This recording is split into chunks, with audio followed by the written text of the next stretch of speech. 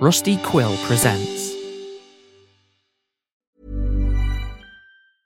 I'm Sandra, and I'm just the professional your small business was looking for. But you didn't hire me because you didn't use LinkedIn Jobs. LinkedIn has professionals you can't find anywhere else, including those who aren't actively looking for a new job, but might be open to the perfect role, like me.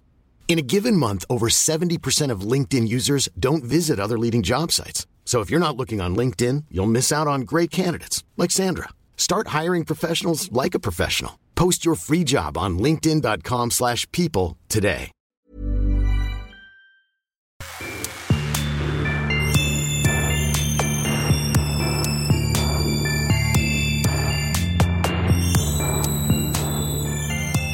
Hello and welcome to another episode of the West Side Fairy Tales Horror and Lit Club, the first Horror and Lit Club episode for the new year. It's 2021. I'm recording this on Wednesday, January 20th of 2021. We have a new president.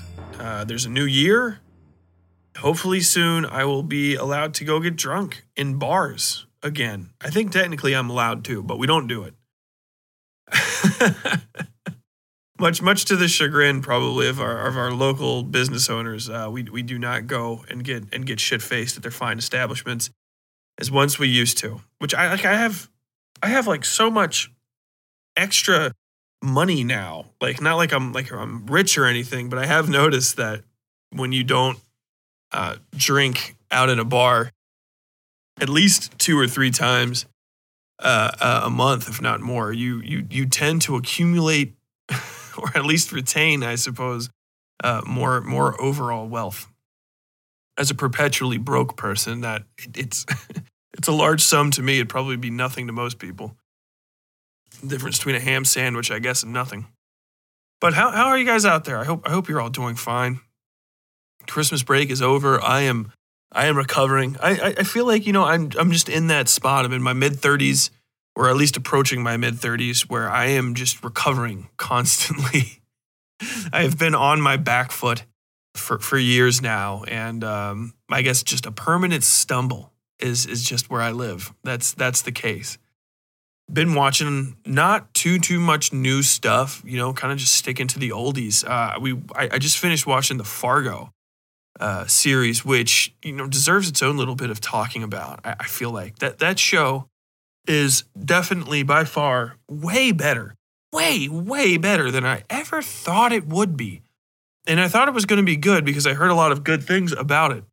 Seasons are all different. If you guys don't know about Fargo, it's a show on FX based on the movie of the same name from back in the day. I think I might have already talked about this on previous episodes because I was watching it all throughout the beginning of winter. It's based on the Coen brothers movie of the same name from the 90s or whenever it came out. I'm pretty sure it was in the mid to late 90s. It takes place in multiple different times: 2007, 2010, 1977, I think, and 1950. There's different episodes each time, there's different characters. A lot of them don't have any relation whatsoever to the other seasons, and there's just the occasional crossover character, and even their crossovers aren't like, no one's like, hey, you're that legendary blah blah blah blah blah. Usually it's someone that's there that only the audience can recognize. We just finished up the 4th chapter, which doesn't, and in it's the most recent and last season, which I think just finished airing not too long ago. But it was definitely the weakest of the seasons by a solid margin, and it sucks too because it followed the best season. Followed right on the heels of what was by far the best season of that show, and pretty much one of the best seasons of television I've ever seen. I don't want to talk about it. I'll let you guys watch that. I just want to strongly recommend Fargo. I'm going to try to not make this episode too long. I'm going to try to rein myself in here just a little bit. I've been working a lot lately and just kind of stretching myself maybe a bit too thin. I'm trying to finish writing a whole novel. I've got about 40,000 words left. I'm going to try to get that out in the next 2 to 3 weeks. But even for me looking at it, I get tired just thinking about it, because I've got to hold the story and finish writing a completely different one in the months that remain between now and July, so that I can get that pushed out instead of what I'm doing now, which shouldn't be fine, because I don't write things when I write them. I mean, I kind of do, but the writing process, and I feel like people need to tell. This needs to matriculate. I probably talked about it before, but it really does need to matriculate out into the greater creative sphere. Don't sit down every day and type 2,000 words. That's the stupidest fucking advice you'll ever get from anybody. I wouldn't tell you to practice guitar by just sit down every day and play for 2 hours. Like, that's dog shit advice.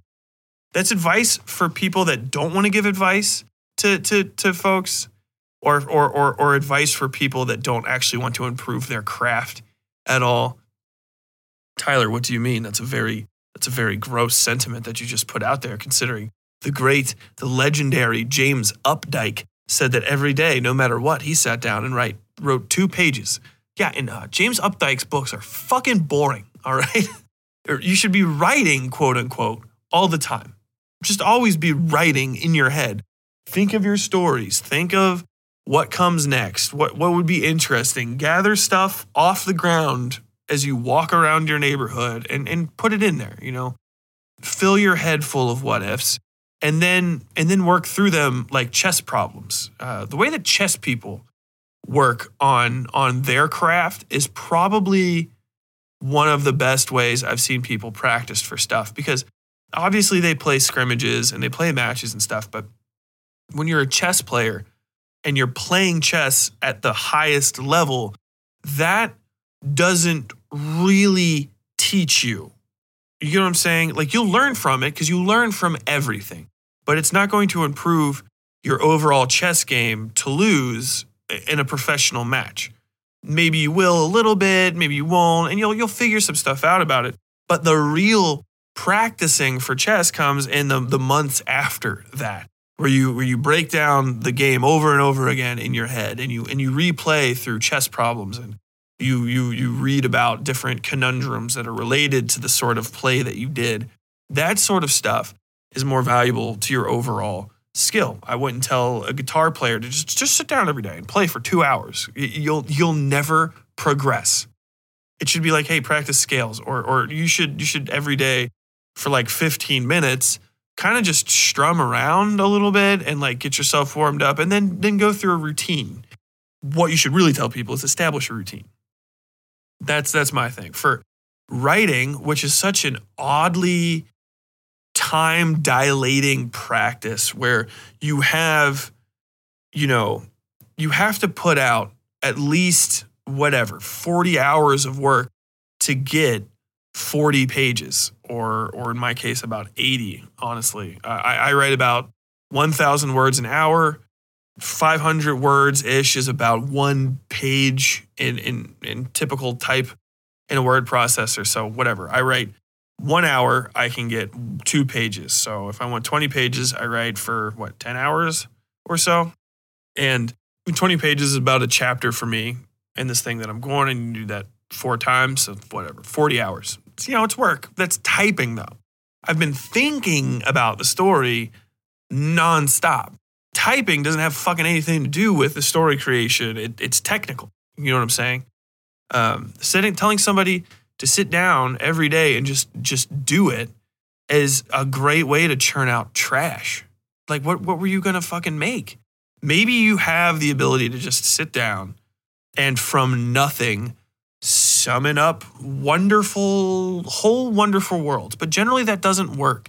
That's why people get writer's block, just sitting down to write. Like, you're not fucking inspired. If you want to learn how to write, go outside, look at shit.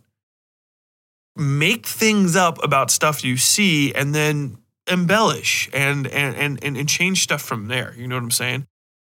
Even Michelangelo had to have human models to draw on. You know, you can't usually have somebody just draw a human body perfect, toe to head, looking at blank paper. And if they do, they're at the absolute apex of their craft. That's wild. That's very impressive to me. And even if they're doing that, they're still drawing on probably the hundreds and thousands and millions of fucking models they've seen. Or in certain cases, there's people with mild brain disorders whose savantism can let them do that. But I digress. If you sit down every day and you try to just force 2,000 words out of yourself, it won't fucking work. It's you have to have the story. So that's just typing. Just type. I really need to get that out there. There's a difference between writing and typing, and you're always writing in your head. Story creation is, what you're really doing. Narrative construction, that's what you should be focusing on. What would this character be doing?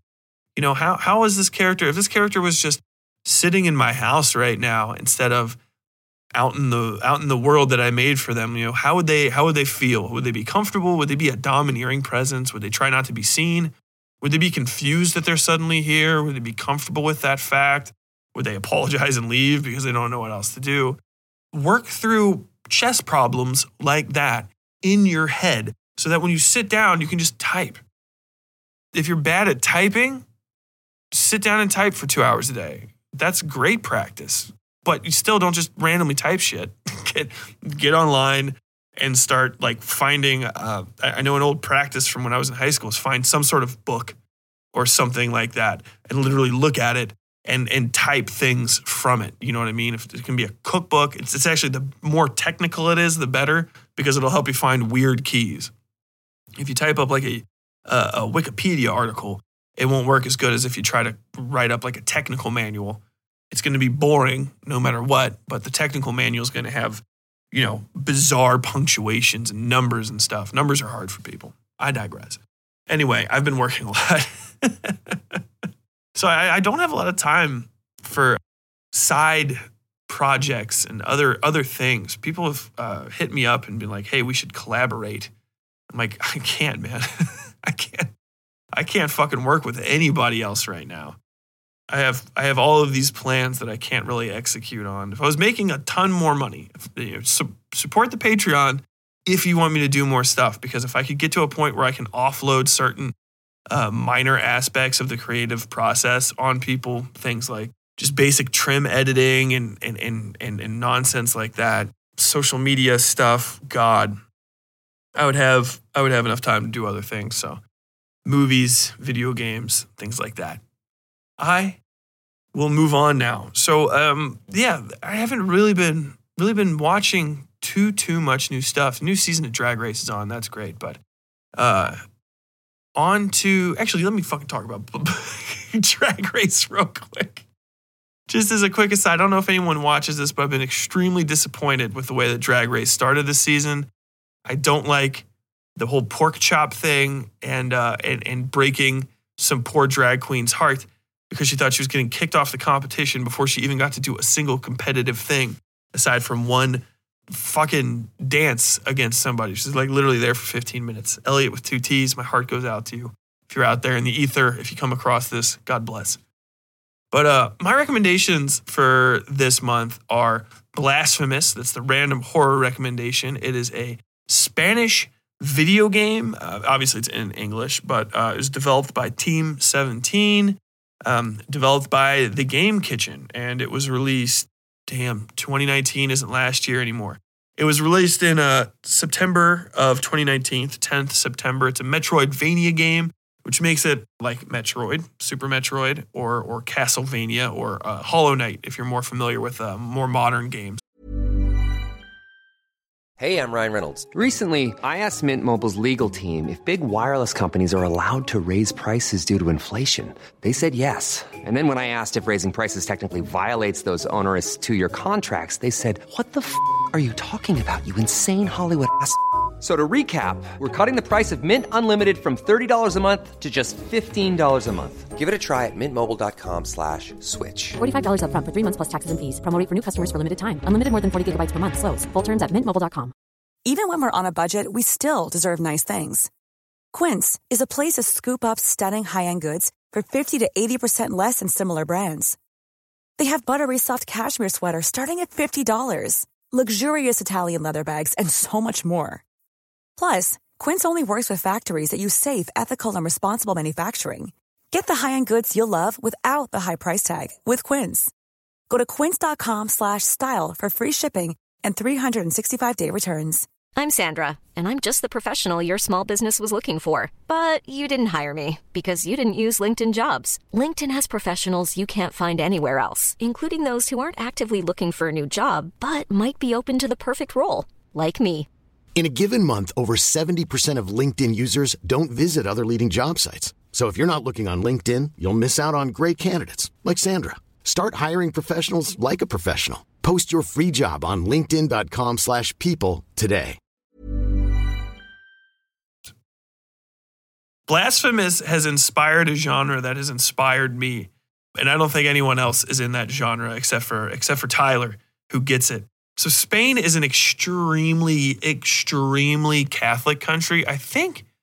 But you're not really allowed to criticize the Catholic Church. The Catholic Church has an extremely heavy-handed politics and stuff. It kind of looms over the country when the Protestant Reformations sort of not fixed, but altered the religious landscape of Northern Europe. Obviously, Spain would have been left out of that, remaining Catholic. Spain's Catholicism sort of coalesced, and there was a conception of Spain called Black Spain, which is super, super Catholic and ritualistic and violent and dark, and I fucking love it. And it's inspired in me a genre that I think of as Catholic punk, which needs to exist. And Blasphemous is the first Catholic punk game I've ever played, and it's fire. The Catholic Church was the church I grew up in, and it scares the fuck out of me to this day. Methodist churches, I've been in Methodist churches, I've been in Baptist churches, Protestant, variants, all sorts of stuff, Pentecostals. They all ain't got nothing on real-ass Catholic churches.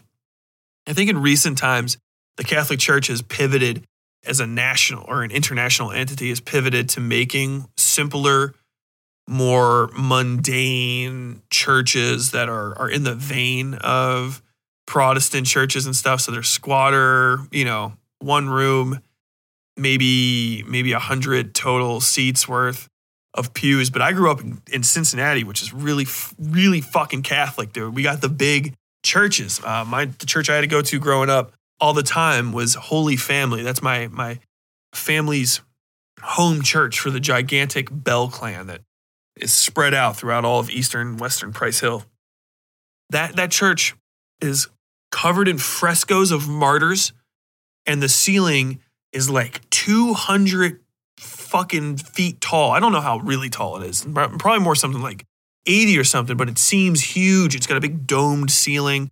There's just death everywhere. Just represented is just fatality throughout this place. The Stations of the Cross are on the walls, which if you don't know, if you're not, I don't know, I assume that Protestants know it, but I've been in your churches and you tend not to have them on the wall. So the Stations of the Cross are the 12 stations. It's like the different moments while Jesus was being tortured, dragged through the streets, humiliated, and thrown up on the cross to die. It ends up with him, I think, rising again is the last station of the cross, is the resurrection. I used to have them memorized, but it's been a long time since I've been yelled at for the Stations of the Cross, so they're pretty much gone.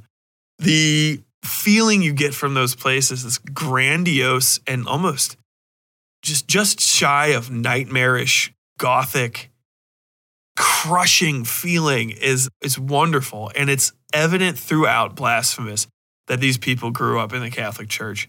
A lot of the villains in this just have, and places and the names of people, they just sound like all of the biblical fuckos that you have to run across in the Bible. Carlos of Antioch, actual people from this Deo Gracias, which is actually a real name in Spain. It just means thanks to God. The thing takes place in Custodia. He has a silent, the main character is a knight that has a sword called mea culpa, which is, it's a Latin phrase meaning basically like literally my bad, my fault or my error. But mea culpa is part of the Lamentations. I can't remember the hell what you're supposed to call it, but when there's a part where you do a minor self-flagellation in certain churches, and apparently they brought it back nationwide. And you say, mea culpa, mea maxima culpa, my error, my most grievous error.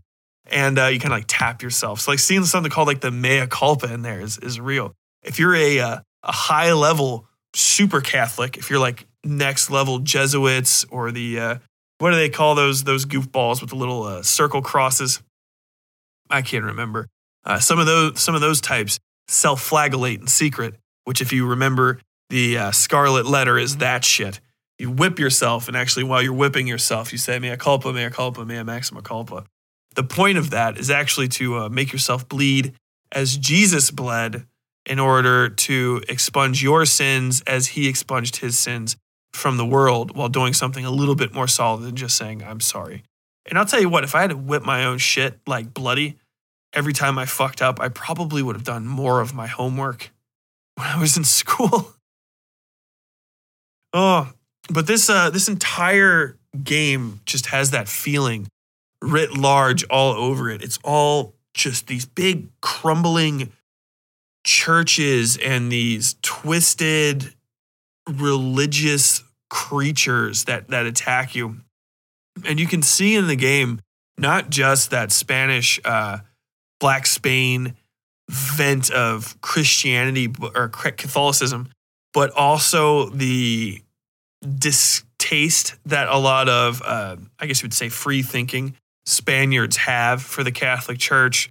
Guillermo del Toro comes to mind when talking about it, because the Catholic Church is still what it always has been to a degree. I have to assume that Spain, being so close to the seat, the Holy See itself, the seat of power, would be more than likely still plagued with the corruption and political infighting in the Catholic Church, particularly if it's still strongly connected to the governmental arm of a fascist government. That's probably not much has changed there since the Middle Ages. Then in regards to that relationship, if you don't know what I'm talking about, the Catholic Church is very well known, even by its own adherents, to be able to absorb vast amounts of wealth, ostensibly to redistribute to the poor in line with the teachings of Jesus. But they don't really do it. They just keep building like gigantic churches, and you'll never find a badly dressed bishop. You'll never will. They're always clean. They're always clean. And you see that in some of the characters, skeletons draped in fine silks and jewels being just held aloft by hands. That's actually a boss. And it's amazing. I have to say that the art style, to a degree, the music, I like the music, but Hollow Knight's music is so fucking good that it's ruined the music in almost every other game of this type for me. The music's pretty good. And it's definitely on point for it. The overall play of it is very lacking, but not in a bad way. I feel like they wanted this game to be a little bit more accessible and also super cool. The game has a very Doom vibe to it too, where there is a lot of fancy executions and sword combos and stuff, and there's a lot of blood and gore, in addition to all the beautiful set work and scenery and the wonderful creature design that I don't find distracting to the game at all. But the actual play of the game is pretty mediocre. I feel like they didn't really think it through or test play it a lot, or maybe they just kind of lost themselves in the creation of the game. Metroidvania games do not benefit from a combo system typically, because the concept of Metroidvania games revolves around rooms, right? And it's always a 2D. So you have, left, right, up, and down. And because the rooms have to go up and down if you want the map to be interesting at all, you have to have a jump mechanic, right? And then you have to have jump and attack in the air mechanics. So you want to have a lot of verticality built into your character at all times, either in the case of spells or maneuvering options, wall jumps, things like that. And a lot of the verticality for the character, your the Silent Knight, the Penitent one is his name, just isn't there, especially in regards to attacking enemies. You have a vertical attack on the ground. You don't really have much of one in the air. You don't have down air attacks, which is kind of a pain in the ass for jumping over dangerous enemies and hitting them in mid-jump, which, it can be extremely necessary and is one of the things that actually makes Hollow Knight so intense, is its ability to attack basically 360 degrees. But what they have instead, and what they put a lot of work into, and I respect that, is a little combo system. So you can do 1, 2, 3 strikes, and then as you level up your sword, you can do a big energetic up slash. You can do a down strike that has a little laser beams come out of it. And you can do a forward strike that has a little dust up. There's a charge attack that you can't move while it's charging, and it takes about 5 seconds to fill up to any point where it can do damage. That's functionally useless. The bad thing about the combo system is a lot of the enemies have stagger. None of them have significant iframes to any degree where it'll render a combo completely useless, but a lot of them have stagger. And so that'll knock them, or not stagger, but knockback. And the knockback will put them out of the range of your combo, which actually does not move you across the screen very much. There's just one attack that is actually a very mobile attack, and it is a dash strike, and you'll end up using that. It's a dash strike that also does like 3 times the amount of damage as a normal sword attack.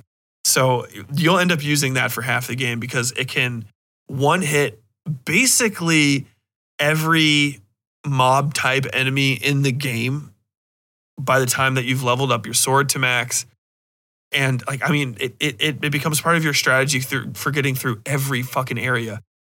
The combos end up usually being a little bit more dangerous by the time you play against bosses than they're really worth. I can't really think of many bosses where I just kind of slashed it out with them in a way where I was just like, oh, I feel good about this. There's also a counter and combo system that is pretty mediocre to okay. You can't really do it in the air, which, like I said before, you spend a lot of this time of this game jumping, and if you can't do stuff on the ground that you can do in the air, it kind of sucks. And I really wish you could. There could be an argument, I suppose, that it's meant to be more grounded, but it really doesn't feel that way. It feels like that's all kind of deleterious to the overall fun of the game. And I just wish that you could do that stuff more often.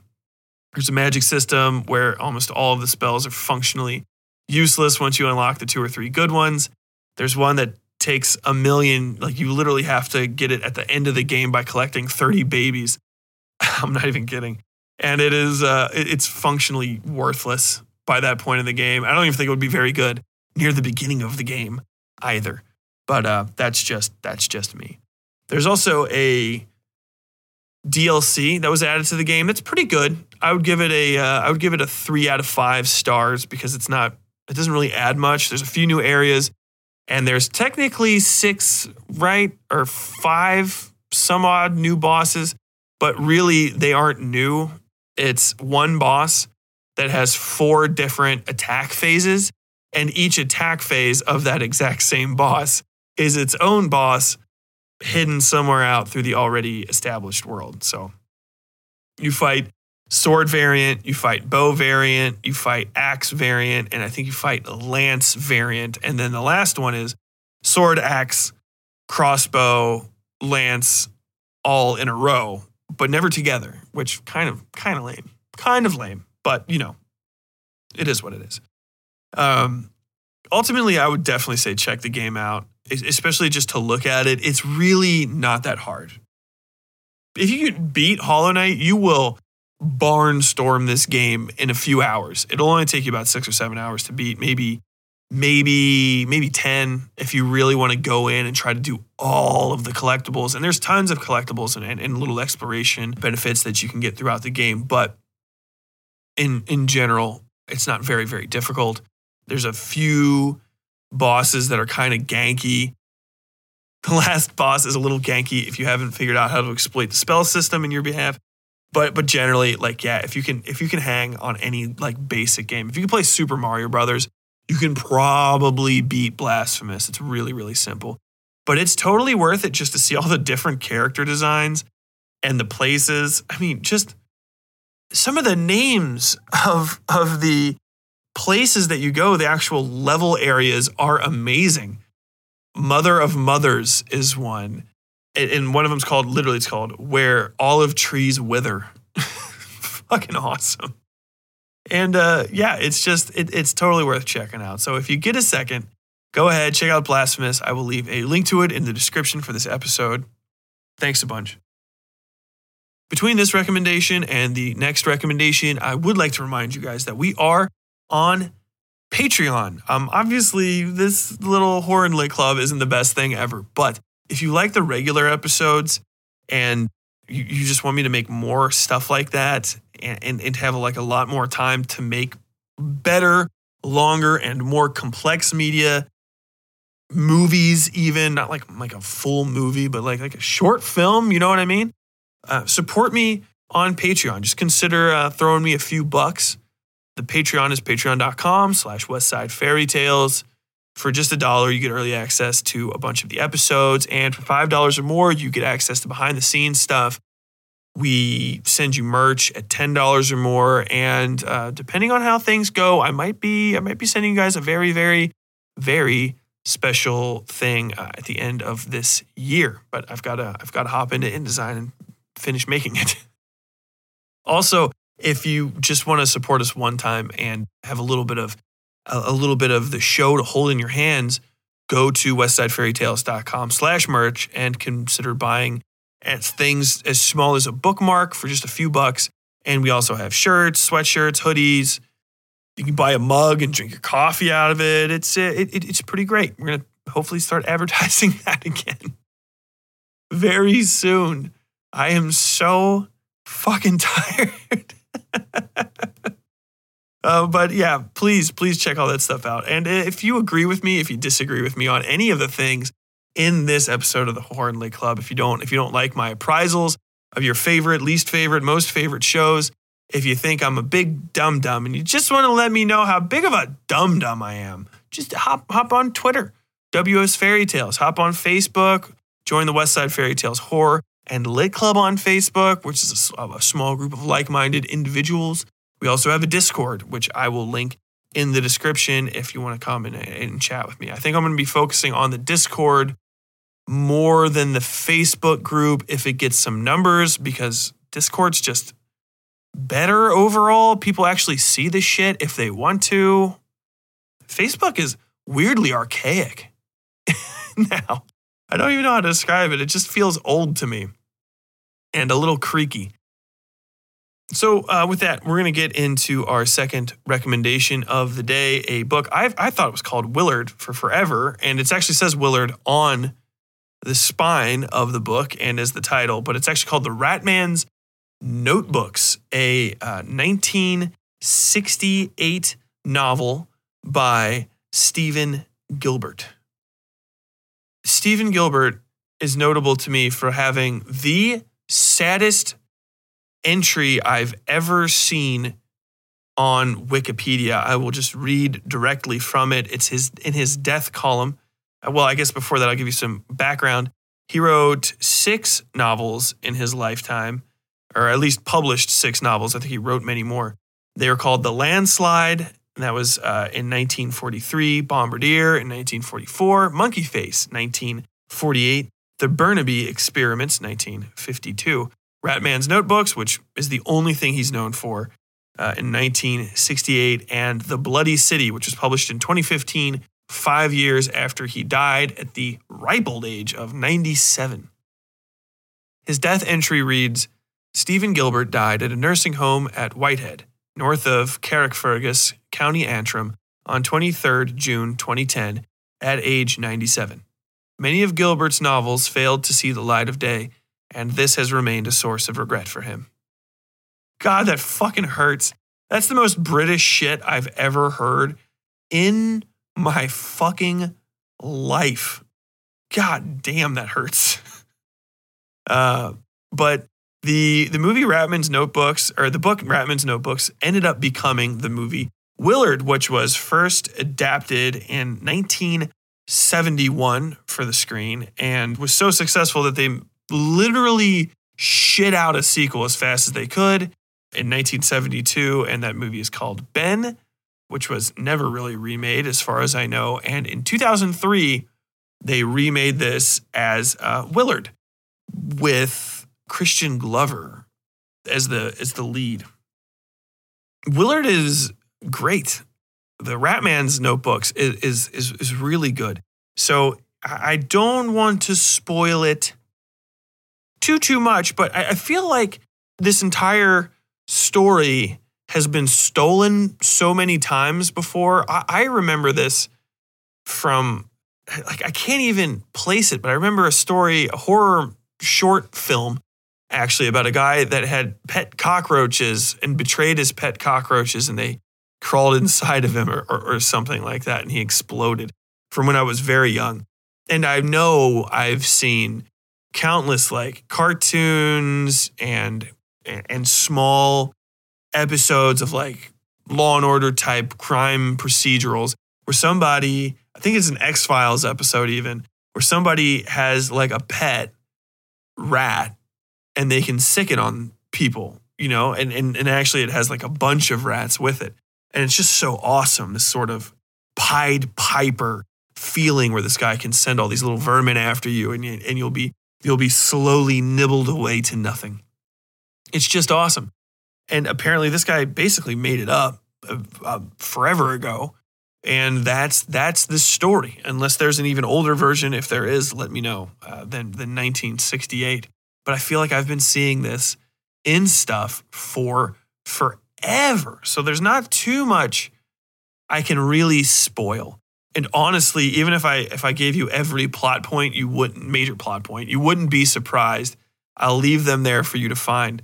But the real good thing about this is the narration. It's just fucking wonderful. So it's all told from the first person perspective of a young man who's, I can't even recall.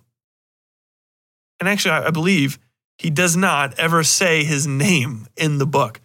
So in some of the adaptations, he has a name to some degree, I think.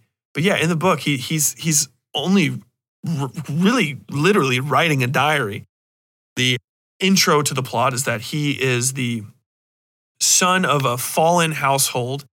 His father was somewhat of a self-made man working in the shipping and warehousing industry to some degree. They have a very large and nice but badly kept home, not too far of a walk or drive from where he works now. He works for his father's former partner, who is an asshole, piece of shit named Mr. Jones. Obviously, you could just guess what happens to him. And his mother is just sort of around, and she's kind of a whiny windbag of a mom who wants him to stand up and basically do good for himself so he can take care of her the way his father did. The plot progresses as much as you would think. He befriends rats under sort of actually slightly deceiving circumstances that already kind of paint him out to be a little bit of a piece of shit. But he ends up befriending them and teaching them basic commands. And from there, the plot really takes off. He uses them to enrich himself and various other things. The book is fucking awesome. It was much better than I thought it would be. I thought it would be kind of corny because I already felt so familiar with this story. Like, and in all honesty, just the premise of it kind of tells you what's going to happen throughout it. I don't see there being a lot of people who would get more than a half a dozen pages or more into this book and not be like, well, that's how this is going to end. But like any good train wreck, you know, seeing it start to finish is just wonderful. The writing's amazing, and the character himself he's just fun. The young man who is the main character, and the rats are great too, and everybody loves something with rats. I recommend it. I don't want to talk about it anymore or I'll ruin it. I do want to say you can you can completely avoid the movie adaptation. It is not good. And it's very worrying. You get very worried about the rats in the movie. I think we looked it up and made sure that they were all well taken care of, and we found out that they were. But you get a little nervous. The film does not have faith in the book, and so changes a lot of interesting things and adds worthless side characters to it that really just complicate it. And I'm talking about the original film from 1971. I haven't seen the Crispin Glover one, which is I kind of regret, because just seeing the previews for it make it look like just the penultimate early 2000s horror film. It's just got that feeling when everybody was trying to rip off Seven and failing. Every horror movie that's kind of like this, that's not like just a stereotypical slasher, something about it will always just look like a fucking Nine Inch Nails music video. Yeah, I've got to watch that. If I end up watching it, I'm going to talk about it on the YouTube. But yeah, that's my recommendation. Ratman's Diaries. You've got to check it out. I feel like even if you can't find a copy for insanely cheap, I got mine from a little free library in our neighborhood, and I'm going to hold on to it and keep it and cherish it and love it forever because it's amazing. Even if you can't find a copy there, I'm pretty sure, I think by now there's stuff, it's free. The period of time for it to pass into public domain has come and gone, I believe. So you should be able to just find it if you want to. And I suggest reading it. It should only take you a few hours. It's extremely short. It's basically a long story, a long short story. But with that, I think I'm going to end the episode. Not very long today. Thanks for coming in, hanging out. I hope you're all feeling good. I hope you're in good spirits. I hope this new year is feeling good and solidifying. If you're in the DC area, my heart goes out to you. What happened out there was an absolute tragedy. To all my friends in Nashville, especially, my heart really goes out to you. I hope 2021 turns it around. If anybody from outside of the country doesn't know, or if you don't pay attention, Nashville has gotten its fucking teeth kicked in at every goddamn opportunity this year. I can't even remember everything happening to it. But aside from just COVID, they got hit with a major tornado that devastated their downtown. It actually hit the city itself and just ruined buildings and destroyed whole neighborhoods. And, Ben Shapiro moved there permanently, which is bad for everybody. A lot of conservative commentators that used to make their home in the liberal hellscape of West Hollywood are now flocking to Austin, Texas, and Nashville, much to the chagrin of the fairly liberal people that live there. But they like not paying taxes, and the states are fucking trash. Tennessee's COVID cases are so high that we have a please don't go to Tennessee if you don't absolutely have to mandate in Kentucky. They don't want us to cross the border. Then, on Christmas Day, some fucking QAnon psycho blew up a RV full of explosives in front of the AT&T building in downtown Nashville. So, it's nonstop. I forgot things. I know there's more stuff that happened to Nashville, and I forgot. So if this lockdown, this quarantine ends and you can go anywhere, go and spend your money in fucking Nashville if you need to go on a vacation. I know some of the people in Nashville are going to be like, no tourists, but they need the fucking cash. Go help them out. Help them out a bunch. And with that, yeah, wrapping it up. Check me out on Facebook. Support the Patreon. Go to Twitter and follow me and at me all of your complaints and concerns about my opinions. Tell me how fucking wrong I am. Tell me how much you just got. That 1971 adaptation of Willard is fucking amazing, Tyler. You're so goddamn stupid. What the fuck is wrong with you? Go ahead and drop those in my inbox. Yeah, look forward to the next episode coming out this coming Friday. And man, hopefully we are on schedule to release season 6 of the West Side Fairy Tales. Hopefully in October of next year, although it might end up coming out a little later than that because I am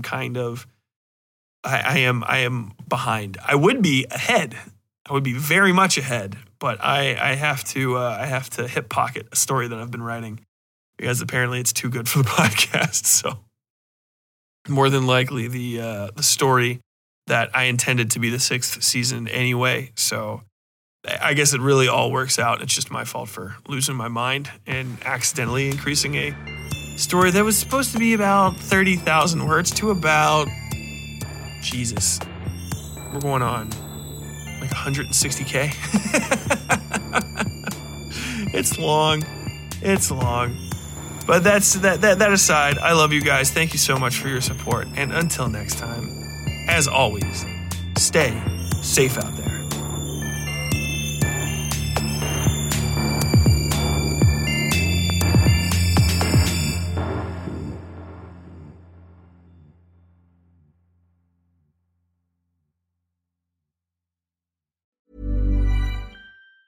Planning for your next trip?